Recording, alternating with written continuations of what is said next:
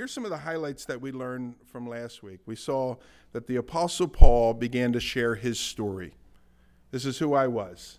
This is where God has brought me from. He began to share his story. Oftentimes we call that his testimony. And if you're a Christian, you have a testimony. You have a story of what God has done in your life and where he brought you from. And sometimes we read books about people's stories, and it's magnificent. Oh my gosh, I used to do this and I used to do that and all this stuff. And many of us, we think, well, I don't really have a testimony. That guy over there does, she over here does, but I don't really have a testimony. I was just a kid who grew up in the church. Well, that's your story. That's who you were. That's where God brought you from and what God was doing in your life to bring you to the place of faith. Every one of us that is a follower of Christ, we have a story. And Paul's background, he wasn't necessarily a bad individual as far as comparisons to the rest of the world. Paul was a very religious young man. He was raised according to the strict religious background of the Pharisees. Morally, people would have looked at him and said, that guy does everything that he is supposed to do before God.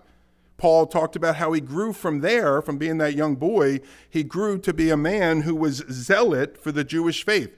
So zealous that he was even willing to put an end to the newly formed Christian faith, if need be, by killing people. That's where Paul was. That's who he was, I should say. About halfway through, or actually closer to about a third of the way through, Paul then shifts to the experience that he had with God. So he went from this is who I was to this is what happened to me. And he began to explain how one time when he was on a trip to put to death Christians, or to at least put Christians in prison, as he was on his way to the city of Damascus, that while he was on the road to that city, that he had an experience with God. This is what happened to him. That the one who he previously was convinced was dead, he discovered was actually alive. And the one that he previously concluded was spending an eternity in shame and lowliness, because that's what the Jews believed would occur to a person that was crucified, was actually the one he thought would be shamed and lowly, was actually the exalted one, who was brighter than the noonday sun, he said. The one who he previously believed was a charlatan and a fraud, he came to discover in that moment was actually the Lord of all eternity, and that he was God's Messiah. And from that moment in time, the entire direction of Paul's life had changed. This is who I was. This is what happened to me. And going forth, the entirety of Paul's life was changed. The mission of his life was changed. His mission had been to preserve the foundation of Judaism and to put an end to anything else that might threaten that, particularly the Christian church. That had been his mission.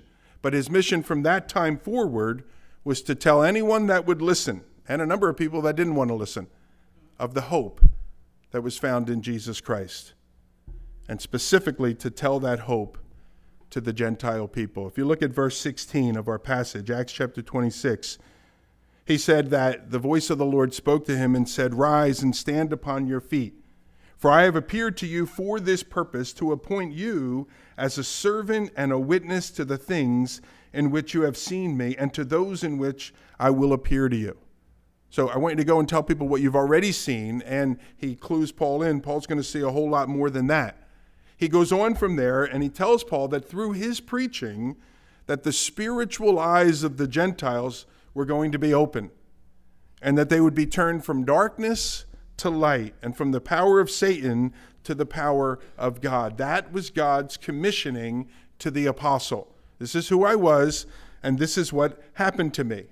And now as we turn to verse 19, where we're going to pick up today, we're going to take notice that Paul transitions one more time, a final time in his story, to tell how his life has been different since his conversion. And if you were creating an outline of your story, you wanted to sit down, you wanted to think it through, maybe you wanted to write it out on a computer or in a journal or something, those would be the three components of your story. This is who I was, this is what happened to me, this is how my life is now different, and has ever been different as a result of coming into contact with Jesus Christ. This is who I have become, we might say. And so let's read, starting in verse 19. "Therefore, O King Agrippa, I was not disobedient to the heavenly vision, but I declared first to those in Damascus then in Jerusalem and throughout all the region of Judea, and also to the Gentiles, that they should repent and turn to God, performing deeds in keeping with their repentance. For this reason the Jews seized me in the temple, and they tried to kill me. And to this day I have had the help that comes from God, and so I stand here testifying both to small and to great, saying nothing but what the prophets and Moses said would come to pass, that the Christ must suffer, and that by being the first to rise from the dead, he would proclaim light both to our people and to the Gentiles. Notice how Paul begins there. In verse 19, he said, "And so, King Agrippa, I was not disobedient to the heavenly vision." So, given the experience that Paul just described, I was moving along there on the road to Damascus. People talk about him being on a horse. It doesn't say that, but I was riding along there, say on this horse to Damascus, and suddenly I was knocked down to the ground by this bright shining light, and the light spoke to me. What is the logical response to that? To do what the light told him to do, or the person that was in that light told him to do. And that's what Paul's saying. Logically, that's what I did. It's very rational that I would obey. The Jewish officials were demanding that Paul stop doing what he was doing, and when he wouldn't, they sought to kill him as a result. But Paul, however, had encountered the risen Lord, and he had to obey. He could either obey those Jewish officials or he could obey the risen Lord. Paul chose the latter, to obey the Lord. It was relatively early in Jesus' ministry when he spelled out to his followers very clearly what it would mean to follow him. Jesus said this, he says, "Why do you call me Lord, Lord, and do not do what I tell you?" Paul understood that if Jesus was going to be his Lord, he would have to obey Jesus. Just before Jesus said that, he said this, "For no good tree bears bad fruit, nor again does a bad tree bear good fruit. For each tree is known by its own fruit. For figs are not gathered from thorn bushes, nor are grapes picked from a bramble bush." The point being there, you'll know a tree by its fruit. And Paul understood that one of the first marks of conversion in our lives is that we obey the Lord and his commands upon our lives. And so for a person to claim that Jesus is their Lord, and then for them to not do what he says, I think that rightly calls into the question the veracity of their claim. Wouldn't you agree? For a person to say that they are a follower of Christ, and yet the fruit that is produced in their lives looks nothing like Christ, begs one to ask the question of themselves, am I really a follower of Jesus Christ? Because the evidence certainly doesn't give the indication that they are. And so Paul begins then this final section by talking about his need to be obedient to the command of Christ. He says, "I was not disobedient to the heavenly vision." The second thing that Paul points out is a little bit further down. It's in verse 20. And there he talks about how his life is different after encountering the Lord. And he talks about his ever-increasing scope of his ministry. Notice what he says. He says, "Therefore I was not disobedient to the vision, O King Agrippa, but declared first to those in Damascus, then in Jerusalem, and throughout all the region of Judea, and also to the Gentiles, that they should repent and turn to God, performing deeds in keeping with their repentance." Notice that. He had been going to Damascus to arrest people for being believers in Jesus Christ. But here, now when he gets to Damascus, he explained to people how to become believers in Jesus Christ. His life was changed. His mission was changed. His purpose was changed. But notice how the scope of his ministry increases. He begins by telling those people in Damascus. Then he has the opportunity to tell some more people, greater number of people in Jerusalem.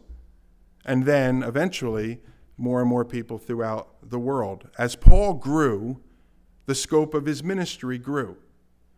But we see here right from the start what Paul did. Paul was faithful in the little things. So Paul didn't look at his life and say, well, I'm this great rabbi. My story, we could write books and do documentaries on me. Everyone's going to be drawn to me. And I only speak to a minimum of this many people. That's not how Paul started his ministry. Paul began his ministry by talking to a few people in a home. And then a few more people and a few more people. And God grew his ministry as Paul was first faithful in the little things. Thirdly, notice this. Notice what Paul tells Agrippa that he shared with those folks. It's about halfway through verse 20. He says that he told them that they should repent and turn to God, performing deeds in keeping with repentance. And so whether Paul was talking to Jews in Jerusalem or Gentiles in Caesarea or Jewish people in Damascus or Gentile people in Damascus, no matter who Paul was speaking to, Paul preached one message, and that was that his listeners needed to repent and to turn to God. Now, repenting and turning to God is actually the same thing, or it's at the very least two things that go hand in hand with one another, because a person can't really turn to God unless they repent, and their subsequent actions are going to confirm whether they truly have repented. That's why Paul, notice what he adds there at the end of verse 20, where he says, performing deeds in keeping with repentance. And so just like the change in Paul's heart was evidenced by the change of his deeds, here too now Paul was calling his listeners to such a change in their lives as well. And so what's repentance? Well, repentance means to turn around. It means to turn from sin and to go in another direction. That's the idea when Paul says repent and turn to God. And so the proof, therefore, of genuine repentance is always going to be evidenced by a person's subsequent life. Now, please, I do want to be very, very clear. Nowhere does the Scripture teach that a person is saved by their deeds, or not even saved, if you will, by their deeds. So let me be clear on that. But what it does teach is this, that a person's deeds will evidence the fact that they have been saved. And so I said it a moment ago, and I'll say it here now. This morning, I want to encourage each of us that are gathered to consider the nature of our conversion. Is there evidence of the change that we profess that God has done in our lives? Is there evidence of that? Paul wrote these words in another place. He said this. He said to his listeners, his readers, he said, examine yourselves to see whether you are in the faith. He said, test yourselves in this. And so as you look at your life, is there evidence that Jesus Christ has come in and has changed your heart and changed the direction that you've gone? Have you repented and turned away from your sin and to the Lord? Going back to verse 21, Paul's words before Agrippa, he said, for this reason the Jews, they seized me in the temple and they tried to kill me. This is the reason that the Jews hate Paul. This is the reason that the Jews tried to kill Paul, he says, because I told them about my ministry to the Gentiles. You remember that back in chapter 22, that everything was humming along until Paul mentioned the word Gentiles. The next verse of that chapter, I forget which verse it is, but the next verse says, and at that word, the people freaked, and they began to pull Paul and wanted to kill Paul. But Paul declared to people everywhere their need to repent and get right with God. And he makes it clear that it wasn't because he was some kind of political revolutionary that the Jews turned him over to Festus and Agrippa. He makes it clear that it was because he preached a gospel message, not just to Jewish people, but to Gentile people. The Jews seized him and they tried to kill him because he was preaching a message of hope and forgiveness, not just to Jews, but to Gentiles. And for many Jews, that was just unacceptable, something they couldn't tolerate. And so they tried to kill him. Paul adds in verse 22, he says, to this day I have had the help that comes from God. And so I stand here testifying both to small and great, saying nothing but what the prophets and Moses said would come to pass, that the Christ must suffer, and that by being the first to rise from the dead, he would proclaim light both to our people and to the Gentiles. I find this verse very, very interesting. Paul says there, he begins there, he said, to this day, I have had the help that comes from God. Now he says that as he's standing in chains in a lower section of this gathering place before all of these officials and all of these key Roman people that are looking down on him as he's possibly going to be sent to his death. because of the things that he was involved with. And yet, in all of that, he says this, I have had the help that comes from God. So after having been in prison for over 2 years, he is still able to declare that through it all, God has been helping me. I find that interesting because I think our tendency is to think that God's help in Paul's life could have only come in the form of getting him out of jail, getting him out of his problem. That would have been evidence that God has been helping me, but that's not what Paul says. Even in the midst of it, Paul says, I can see the hand of God helping me in each of these things, because Paul saw God's help in sustaining him even in the midst of his time in prison. I think this is a really important thing that we see about the Apostle Paul, that we need to see develop in our own hearts and in our own thinking, our own mindset as well, that we can see the helping hand of God, not just in delivering us from our hardships, but delivering us through those hardships. And I think that changes everything in our lives, because we know that the Lord is with us. It's not like the Lord is outside and going to pull us out to him. He's right there in the midst of it with us. And Paul saw God's helping hand there. He was absolutely certain that God was helping him, but perhaps not in the way that most of us would expect. And so the Lord was empowering him in the midst of his difficulties. And God will do the same thing with you. You're no different than the Apostle Paul. You're no different than those men that were there in the fiery furnace. You're no different than Daniel as he was there with the hungry lions. You're no different than the people that we see in the scripture, that God is with them even in the midst of their trials. He'll be there in the midst of our trials as well. Ours is to trust him. Ours is to rely upon him, even as Paul was doing here. Notice we also see that Paul, he did what he did with a pure conscience. He did what he did with confidence. He says here, I preached this message. I've gone to where I needed to go. I've said what I was told to say. He said, and I stand here today saying nothing but what the prophets and Moses said would come to pass. Paul, he could stand before this large crowd filled with all these great officials and do what he did because he knew that it wasn't his message that he was declaring to those folks.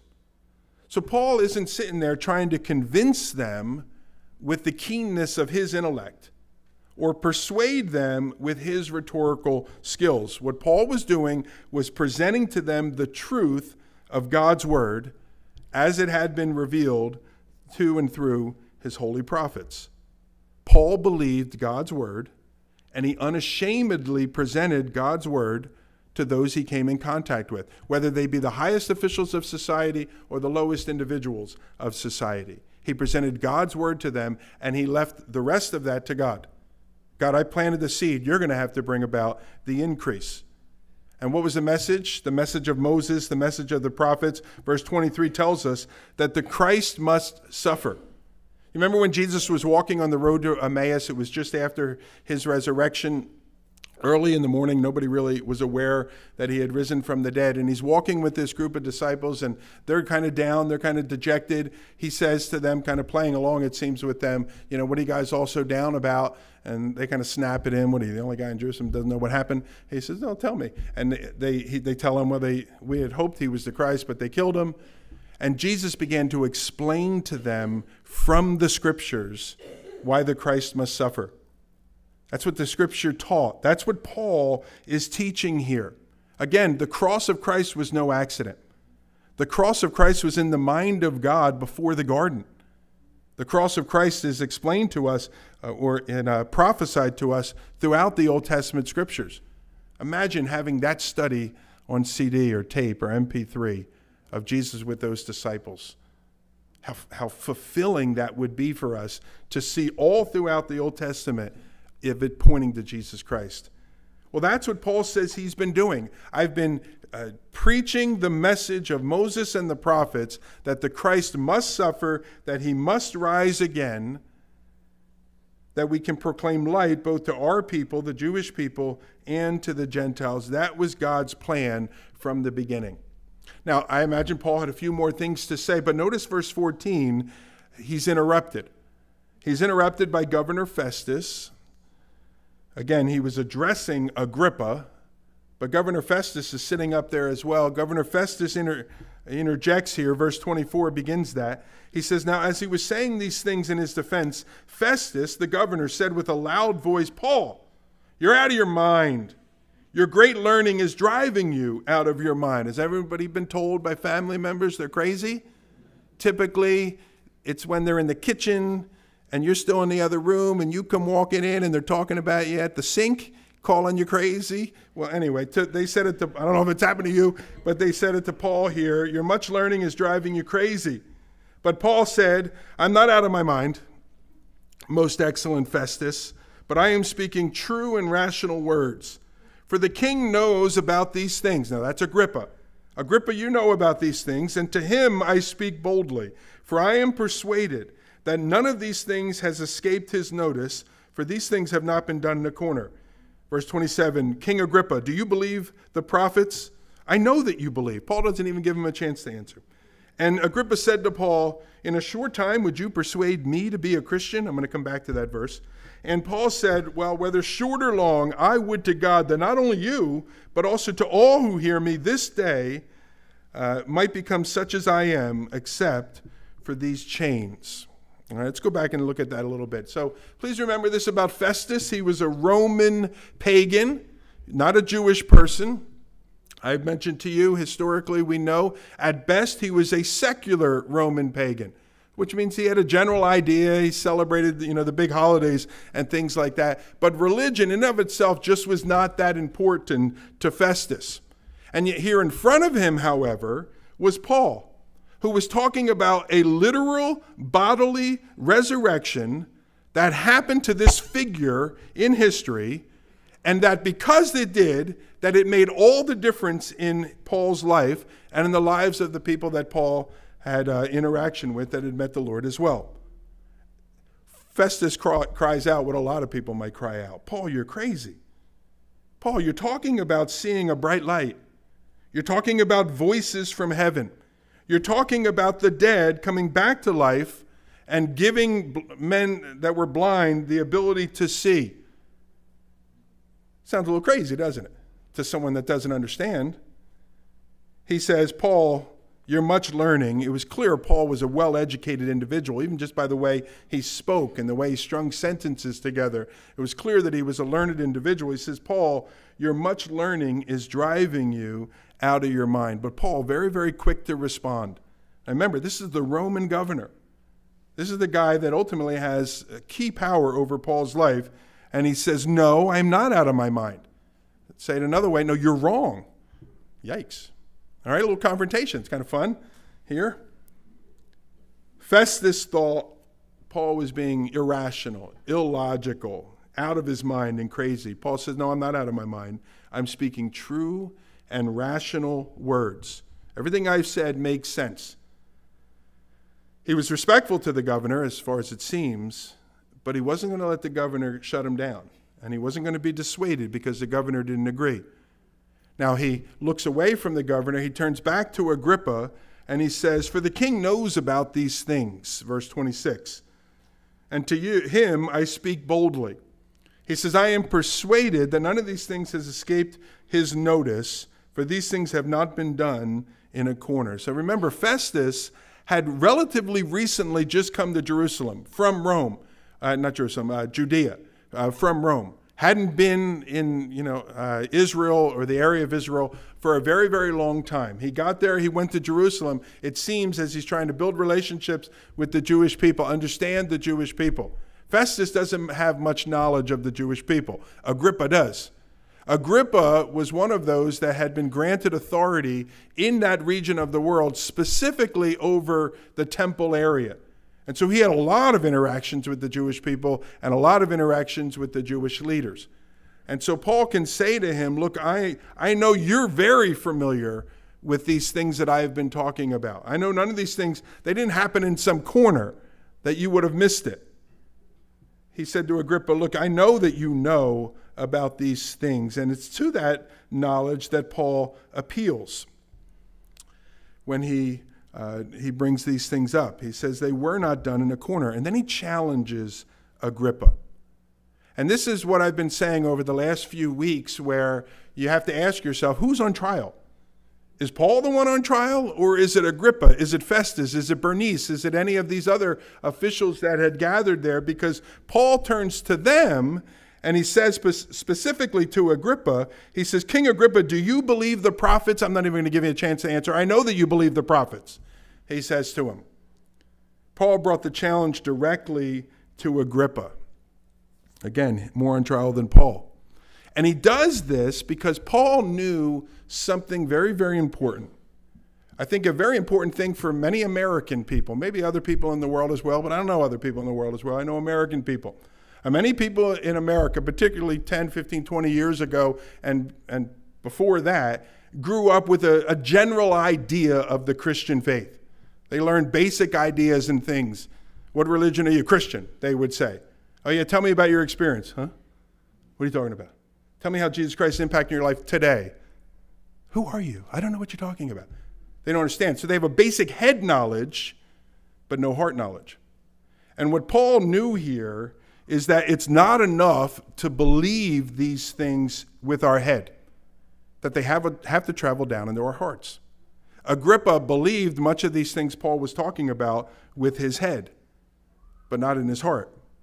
And it's not enough to merely acknowledge some intellectual truths about the Christian faith. We must make the decision as to what we're going to do with that truth. And so Paul began by asking Agrippa if he believed the prophets. He does that because Paul knew that if he acknowledged that he did believe the prophets, and he truly believed the prophets, if he continued to follow that path, the prophets would bring him to Christ.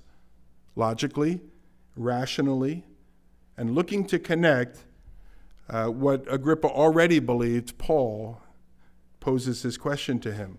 He challenges Agrippa. Follow the evidence where it leads, Agrippa. Make a decision regarding what to do with that evidence. Listen, there are only two proper responses to the message of the gospel of Jesus Christ. There's only two proper responses. It is to receive it or it is to reject it.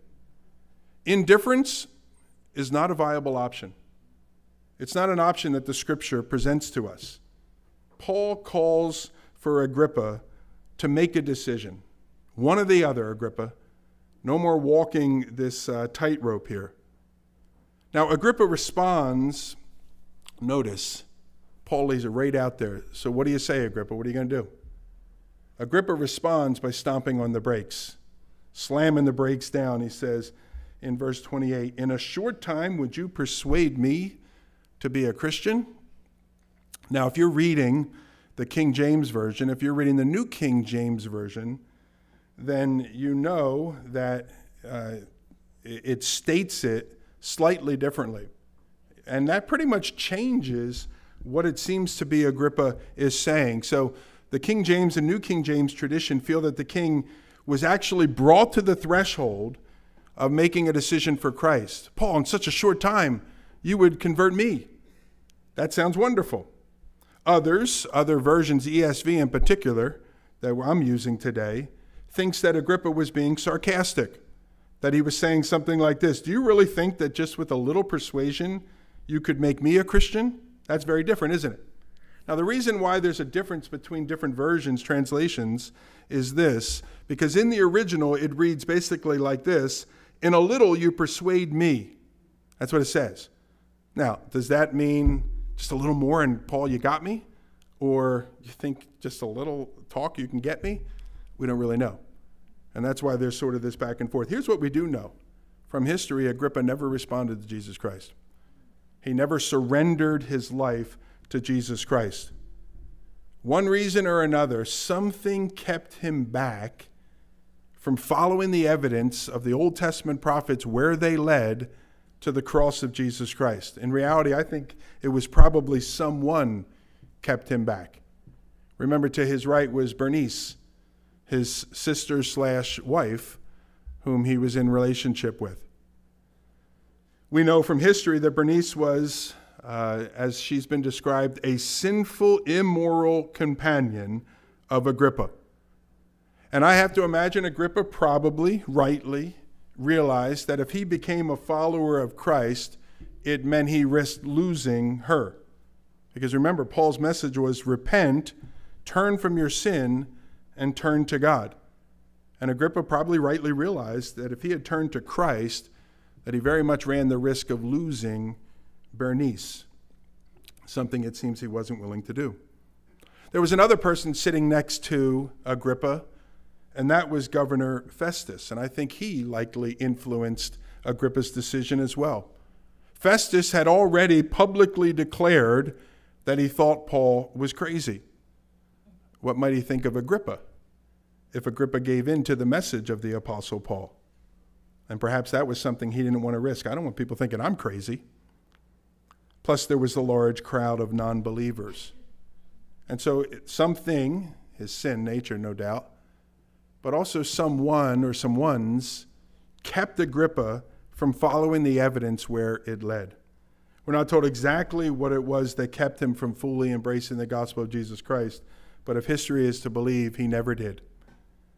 Maybe he even thought, look, I'm up here on a throne. Paul is down there in front of all of us in chains. Why would I want to risk losing all of this for that?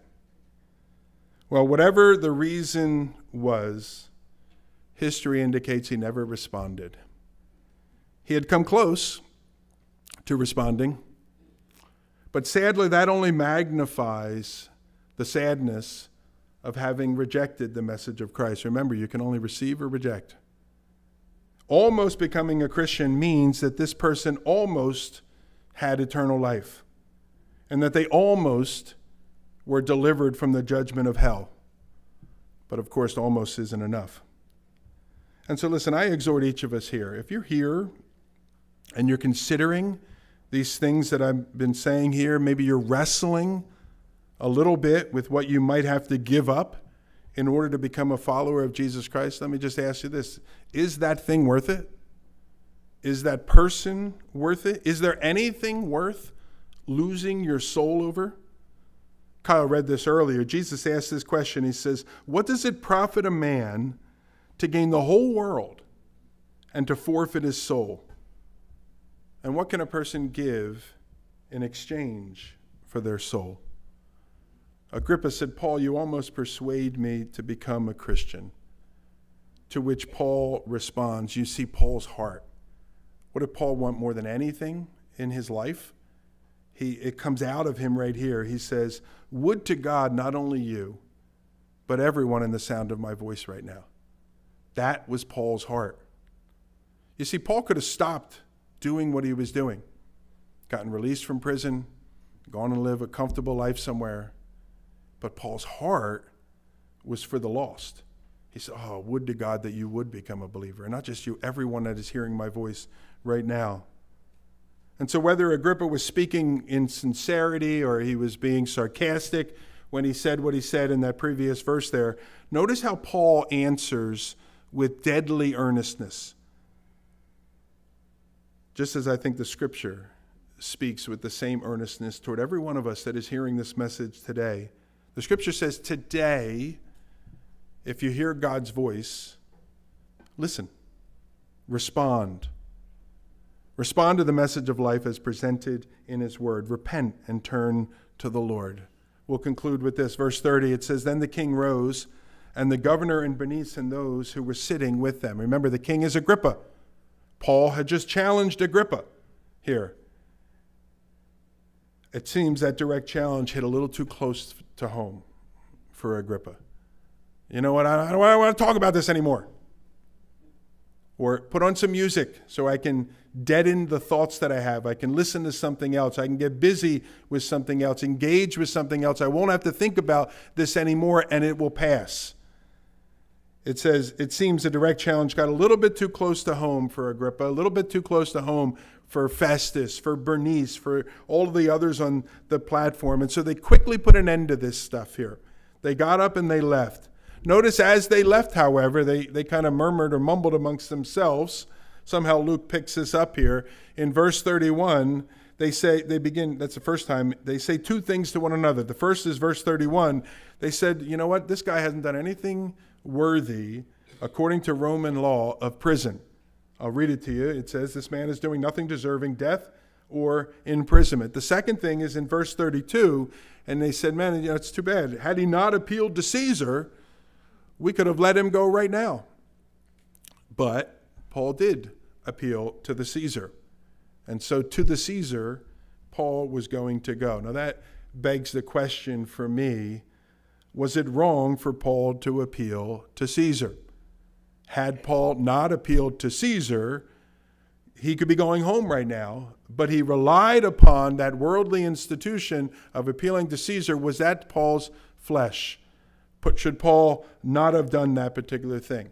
And there are some that suggest that it was, and that Paul got himself into this hot water, by relying on the wrong things. I don't think it was wrong for him to exercise his rights as he did. But I'll say this, whether it was or wasn't, it does become evident as we continue our study that either way, that God was in it.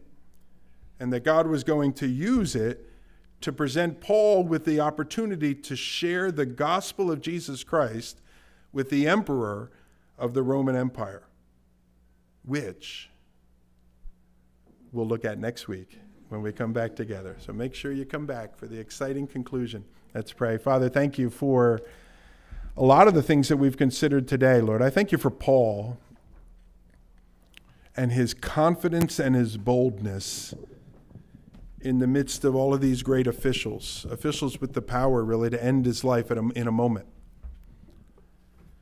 And Lord, very few of us, if any of us, are ever going to find ourselves in a circumstance like that with such dire consequences.